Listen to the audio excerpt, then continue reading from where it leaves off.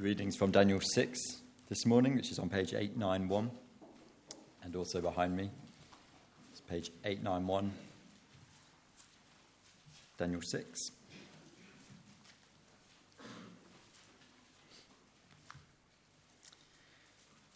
It pleased Darius to appoint 120 satraps to rule throughout the kingdom, with 3 chief ministers over them, one of whom was Daniel.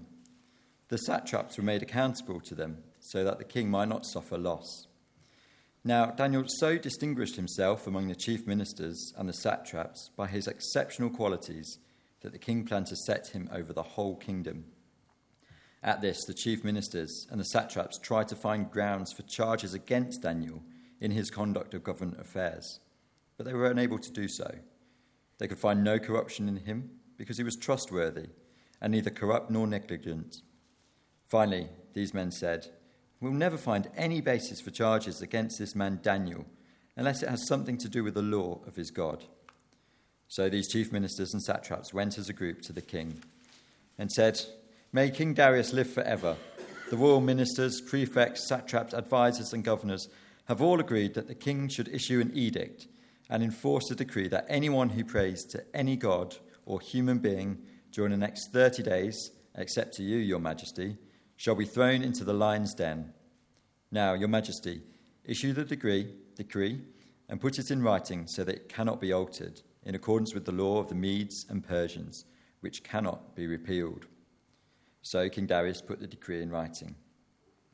Now, when Daniel learned that the decree had been published, he went home to his upstairs room where the windows opened towards Jerusalem. 3 times a day he got down on his knees and prayed, giving thanks to his God, just as he had done before. Then these men went as a group and found Daniel praying and asking God for help. So they went to the king and spoke to him about his royal decree. "Did you not publish a decree that during the next 30 days, anyone who prays to any god or human being except to you, your majesty, will be thrown into the lion's den?" The king answered, "The decree stands in accordance with the law of the Medes and Persians, which cannot be repealed." Then they said to the king, "Daniel, who is one of the exiles from Judah, pays no attention to you, your majesty, or to the decree you put in writing. He still prays 3 times a day." When the king heard this, he was greatly distressed. He was determined to rescue Daniel and made every effort until sunset to save him. Then the men went as a group to King Darius and said to him, "Remember, your majesty, that according to the law of the Medes and Persians, no decree or edict that the king issues can be changed." So the king gave the order, and they brought Daniel and threw him into the lion's den. The king said to Daniel, "May your God, whom you serve continually, rescue you." A stone was brought and placed over the mouth of the den, and the king sealed it with his own signet ring and with the rings of his nobles, so that Daniel's situation might not be changed. Then the king returned to his palace and spent the night without eating and without any entertainment being brought to him, and he could not sleep. At the first light of dawn, the king got up and hurried to the lion's den. When he came near the den, he called to Daniel in an anguished voice, "Daniel, servant of the living God, has your God, whom you serve continually, been able to rescue you from the lions?" Daniel answered, "May the king live forever. My God sent his angel, and he shut the mouths of the lions. They have not hurt me, because I was found innocent in his sight, nor have I ever done any wrong before you, your majesty." The king was overjoyed and gave orders to lift Daniel out of the den. And when Daniel was lifted from the den, no wound was found on him, because he had trusted in his God. At the king's command, the men who had falsely accused Daniel were brought in and thrown into the lion's den, along with their wives and children. And before they reached the floor of the den, the lions overpowered them and crushed all their bones. Then King Darius wrote to all the nations and peoples of every language in the earth, "May you greatly prosper. I issue a decree that in every part of my kingdom people must fear and reverence the God of Daniel, for he is the living God, and he endures forever. His kingdom will not be destroyed. His dominion will never end. He rescues and he saves. He performs signs and wonders in the heavens and on the earth. He has rescued Daniel from the power of the lions." So Daniel prospered during the reign of Darius and the reign of Cyrus the Persian.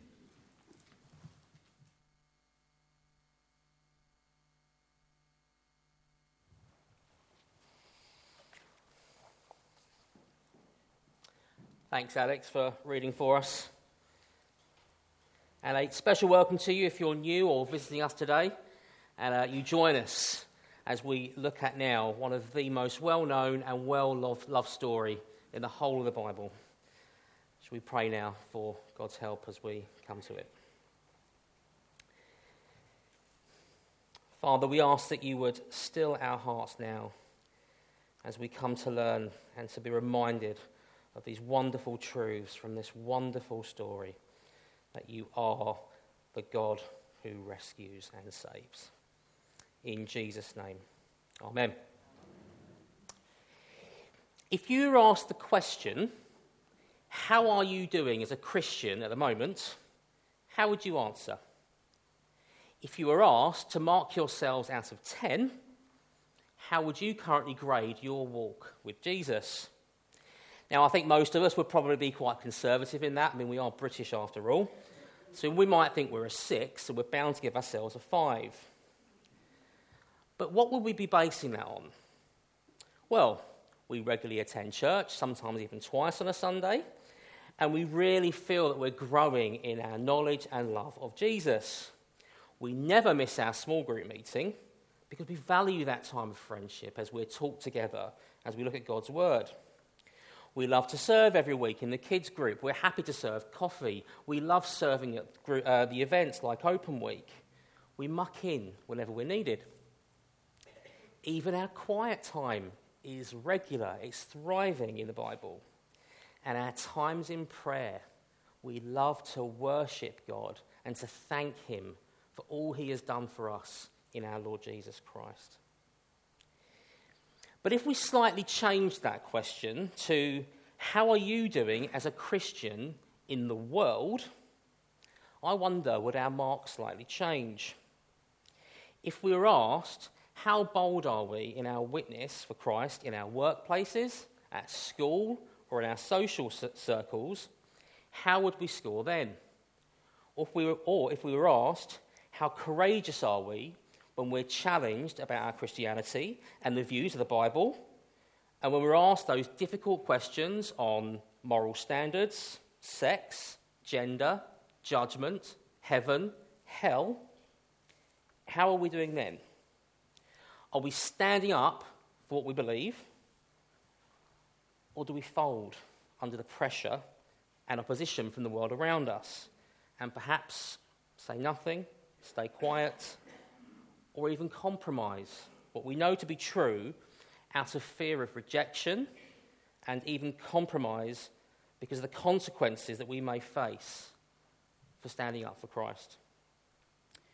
Now, for those of us living in the UK, these are the types of examples of the pressure and opposition we face, living in a world that not only fails to acknowledge that there is a God and that he is sovereign over his world, but a world that openly rejects him and is basically at war with him. And as Christians, we live in that battlefield. We only need to read Christian literature and see our news feeds to know that in other parts of the world, our brothers and sisters face far worse consequences for their witness for Christ, where even just uttering the name Jesus or meeting in his name can result in death. So how are you? How am I doing in those moments? Are we standing firm, or are we folding? And asking the question, as a Christian, how am I to live in this godless world? Well, this is where the book of Daniel really helps us, because that is the world that Daniel found himself in for many years. And in this wonderful story we've just had read to us, we see Daniel is faced with immense pressure and a deadly consequence for living for his God. And as we go through the narrative, we're going to draw out 3 principles from Daniel's response that can help us to live in this godless world. And these 3 principles, they're not exhaustive, they're not the only principles. Scripture has lots to tell us on this subject. But we do trust that we will find these principles in Daniel 6 helpful as we seek to live for God in this godless world. So first, we must remember that we will face opposition. Now, at the end of chapter 5 last week, we saw God pass judgment on King Belshazzar for not humbling himself to God. And the consequence was that he was slain and his kingdom was given over to the Medes and the Persians, just as God said it would. So Babylon has a new king, Darius. And like any new leader of a nation, he is setting up a new administration and government to help him rule the people. And in particular, he has chosen 3 to oversee this. And Daniel is one of those men, as we read in verse 1. So we've got a new empire, a new regime. But yet again, we see Daniel, one of the exiles from Judah, as he is described, is again fast-tracked to a position of leadership. Which I don't think is that surprising in many ways. It's commonplace in any corporate takeover that the new bosses will bring in their own CEO and board members, but often they will still use the current members in the same positions. Why? Well, because they've got the skills that they need. And it's the same here with Daniel. But it's not that he is just able to do the job. Verse 3, Daniel distinguished himself by his exceptional qualities. His reputation goes before him. And straight away, when put to work, he is the model employee and leader. You can just imagine, he's always on work. He's always arrives on time. He never phones in sick. He's diligent. He continues to do what is right, even when surrounded by corruption, because he has integrity. He doesn't cut corners. He doesn't moan. He just gets on with the job in hand as he serves those in authority who have entrusted him to this role. Don't we all wish we had employees and leaders like Daniel? Or perhaps the bigger challenge for us, don't we pray that we would be an employee or a leader like Daniel? I must say, I found that challenging. Is my faith on show in my workplace as I seek to serve those that I lead? Is my faith on show in my home as I seek to be a husband and father? Is my faith on show as I interact with my friends and all those people that I come into contact with? Well, clearly for Daniel, the answer is yes. And clearly, he has the new king's favour. And I'm sure we probably agree, rightly so. And that leads King Darius, to plan to have Daniel as second in command. It will be Darius and then Daniel. But there's a problem. Verse 4. At this, the administrators and satraps tried to find grounds for charges against Daniel in his government affairs. So Daniel is opposed by his colleagues. Well, clearly he's making them look bad, isn't he? But it's more than that. They're jealous. They are power hungry and can't stand the fact that this guy Daniel, who remember is one of the exiles, he's a foreigner, this guy could be ruling them. So they set about to discredit him. They're going to dig up the dirt. But they can't, because Daniel's clean. There are no skeletons in his closet, no lockdown parties, no dodgy dealings, nothing untoward on his internet browser history, no illicit affairs. Which leads to the conclusion in verse 5. We will never find any basis for charges against Daniel unless it has something to do with the law of his God. So, they set about to devise a trap, knowing that Daniel will always follow his God before any king. So, these administrators and satraps, they sound like a wonderful bunch, don't they? They go to the king, and they go to the king as a group. And we see that throughout the passage. They go as a group. Verse 6, verse 11, verse 15, these men went as a group. Each time pandering to the king's ego and pride to persuade him to do their will. Their actions give us the sense that they don't just want Daniel out, They're not like the colleagues at work that want to blame one person on a team for a failed task, so they just chuck someone under the bus. No. Their constant conspiring, their houndering, their harassment, well, it shows they will do anything to get what they want. They fiercely oppose Daniel. They want him gone so badly, they will throw him to the lions. Do you know they hate Daniel? They want him dead. Now, at this point, I want us to take note that even though there has been a change of kingdom and ruler, God's people are still opposed by the godless world. Just like in chapter 3 with the Babylonians and Nebuchadnezzar and the furnace, there's a clash. And God's people face a cost if they are to continue to follow God. This passage is a helpful reminder for us that opposition to God's people from the world is normal. It's to be expected. This is what the Bible teaches us. And this passage and many others in Scripture help us to manage our expectations.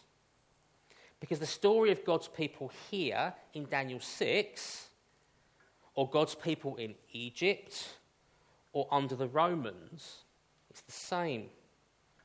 It was no different for the apostles, and it was no different for Jesus himself. The Bible consistently shows us that the world opposes God and his people.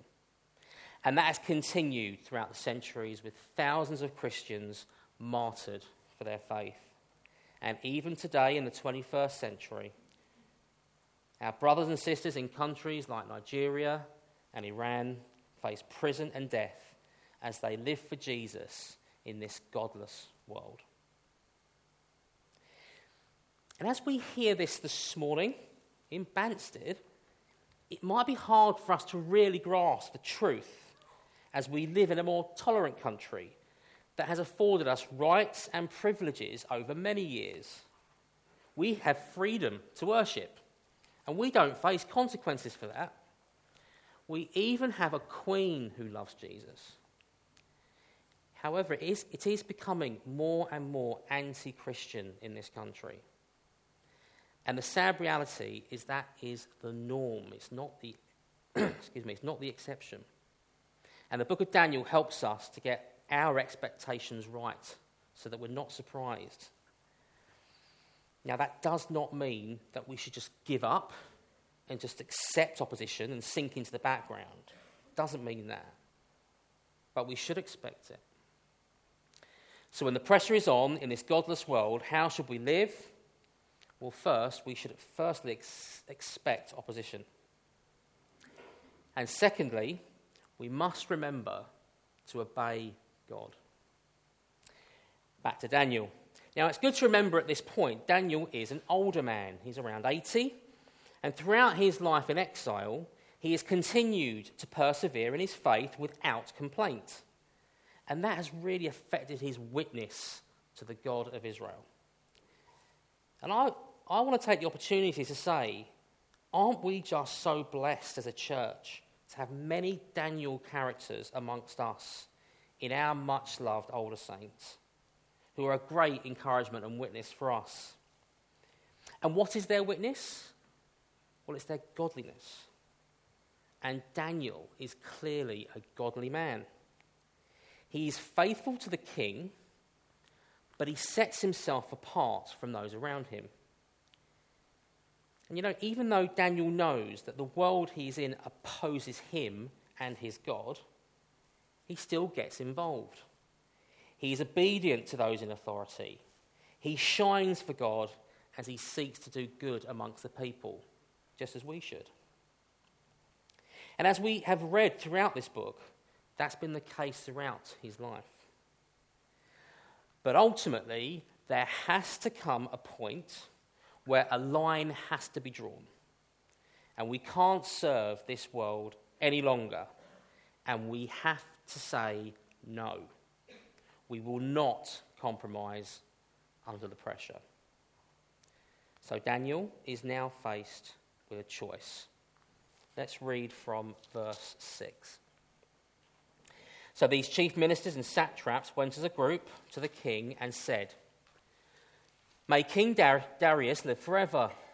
The royal ministers, prefects, satraps, advisors, and governors have all agreed that the king should issue an edict and enforce the decree that anyone who prays to any god or human being during the next 30 days, except to you, your majesty, shall be thrown into the lion's den.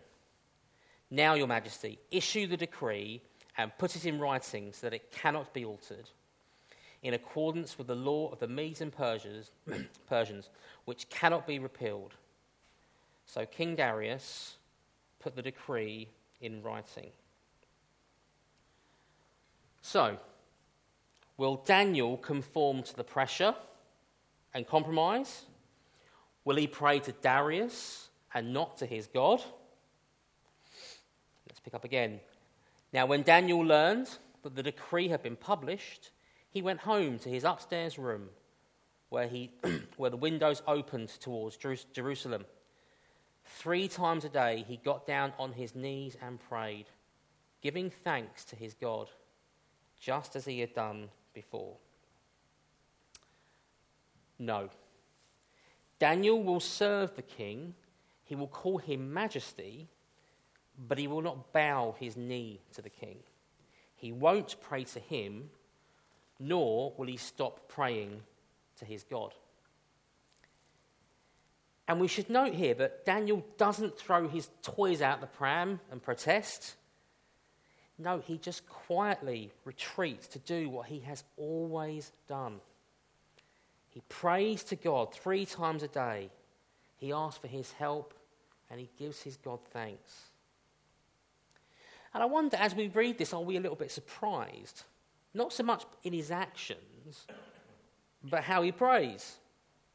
He could quite easily have gone off and prayed quietly to himself in private. He could have gone to a different room. He could have closed all the windows. But no, Daniel prays to his God for all to see. He doesn't panic. There's no fear. But it's not an act of defiance. It's just what he's always done. And although I'm pretty sure Daniel knows that this is a trap, his obedience to God comes first, even when he knows the severe consequences that he faces. His survival, when being opposed by the godless world, isn't to cave in. No, the only way he's going to survive is increased faith in the true king he has faithfully served and obeyed all of his life. Daniel's example is very helpful for us, but I imagine it's probably going to challenge us as well. Are we like Daniel when we are put under pressure? Do we naturally turn to God and his word and his promises, and do we pray and trust that he will help and guide us? Or do we just try and fix it ourselves, which only ever leads to disaster and will sadly probably see us cave?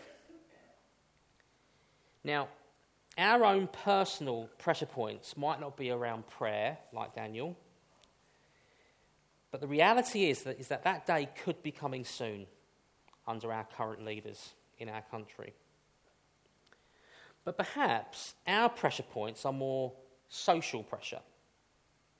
Pressure to budge, compromise on the truths and values that we hold dear from Scripture.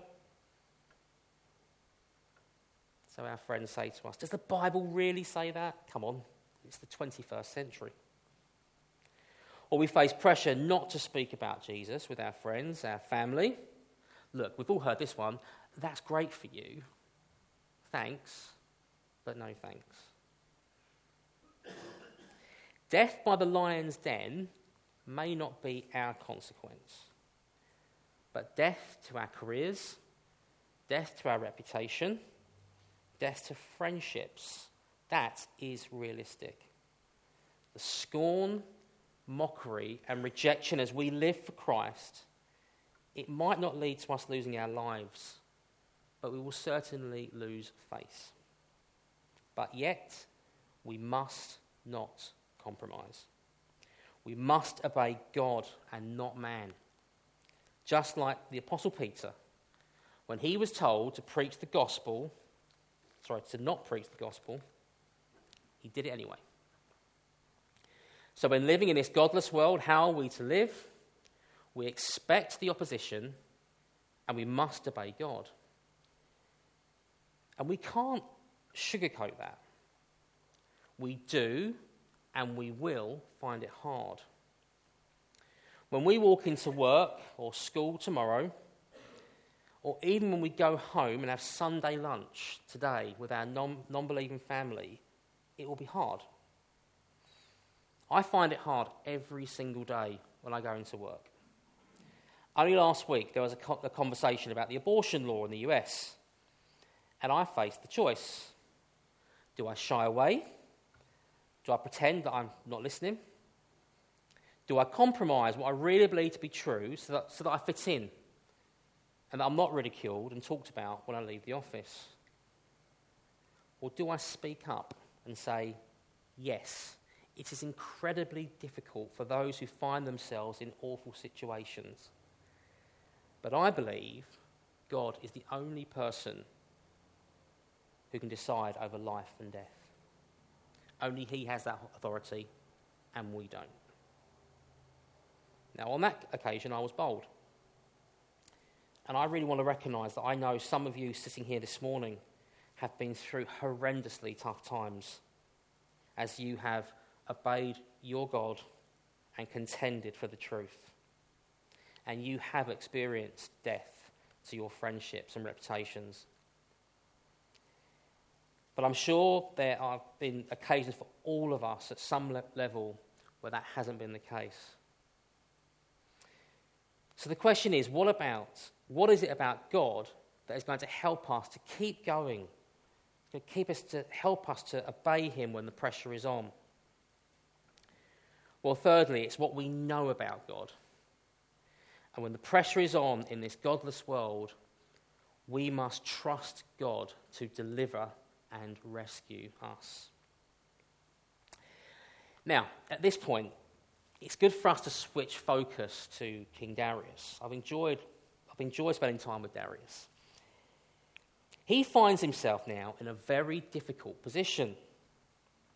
Let's remind ourselves who he is. He is the king, which means that he is the top dog. He's the ruler of this very powerful kingdom. He's almost godlike in status, isn't he? Especially considering there's been a decree to pray to him. But having fallen into this trap that he's been set by his own advisors, do you notice? He can't do what he wants. And he is completely distressed. As we read, we get the impression that Darius really values Daniel, and he doesn't want to see him perish. Verse 14, he was determined to rescue Daniel, and he made every effort to save him. But despite all this power at his disposal, he knows that he cannot save Daniel. He has been trapped by his own law and by his own pride. So as he sends an innocent man to death, as Daniel is sealed into the den, he can but hope that Daniel's God can do the job that he cannot. As he cries out in verse 16, "May your God, who you serve continually, rescue you." Now we know what's coming next, don't we? But seeing this part of the story from the point of Darius helps to build the tension. Because the king is more than distressed. He's anxious. He can't eat. He can't sleep. And as soon as dawn comes, he rushes to the den. I love this next bit. Verse 20. King Darius cries out, "Daniel, servant of the living God, has your God, whom you serve, continually been able to rescue you from the lions?" It's a pretty ridiculous question, isn't it? Daniel has just spent hours locked in the darkness of a den with hungry lions. But for me, I think Darius, as he asked that question, I think he's expectant. I think something has changed in him over those sleepless hours. I think that Darius is daring to believe in the God of Daniel as he asks that question. And wonderfully, Daniel answers, verse 22, "My God sent his angel and he shut the mouths of the lions." And why is it Daniel isn't torn to a million pieces and he comes out alive with no scratches? Well, the writer adds a very helpful comment. Verse 23, "When Daniel was lifted from the den, no wound was found on him because he had trusted in his God." Daniel didn't trust in Darius to get him out and to save him because he knew he just didn't have that power to deliver him. Daniel trusted in his God, who does have the power to save and rescue him. It's just such a wonderful story, isn't it? And there are so many big truths in here for us that will help us to keep going as God's people. We've already seen some of them. But as we focus in on Daniel, we see he is an example for us of how to live by faith, not willing to compromise, even if it means death, trusting that God will deliver us. But we must be careful. This doesn't mean that if you lose your job or a friendship for being a Christian, that you're going to get it back. And for the persecuted Christians around the world, it doesn't mean that if they trust God enough, that God will deliver them from extremists, from prison or from death. Yes, God clearly has the power and authority to intervene. He is sovereign over all these things, and he is with us in the opposition that we face. But he doesn't promise to specifically deliver us from this opposition that we face in this world. But we are to trust him through it. But as well as Daniel being an example for us, his story points us forward to an even greater rescue, where we know that God will deliver us. Daniel points us forward to the one that would come after him, Jesus Christ, a faithful servant, opposed and hated by the world, hounded by a group of jealous leaders. Jesus, innocent, yet sentenced to death by the leading authority who in the end didn't have the power to save him. Jesus, placed behind a stone and sealed in, yet at first light was rushed to and found alive. But of course, Jesus is greater than Daniel. Whereas God saved Daniel from certain death, Jesus did die. And yet he overcame death and was raised from the grave. And it's his resurrection that gives us great hope, as we now know with certainty that if we are trusting in him, in his blood, as he died in our place, we too will be raised with him. And he will deliver us into his glorious kingdom to be with him forever. Jesus rescues and saves. And that is the truth that we all need to hear today. And at times we need to be reminded of it as we strive to live in this godless world.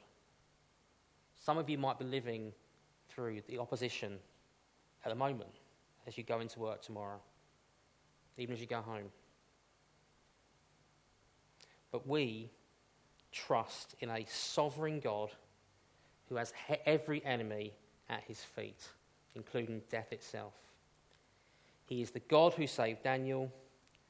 He's the God that has saved us. And that's the message that our friends, our families, our colleagues, our non-believing colleagues and friends and families, that they need to hear. Maybe it's the message that you need this morning. But for us who are trusting in this God, the God of Daniel, our God, let us keep going. Let us not waver in that certain hope.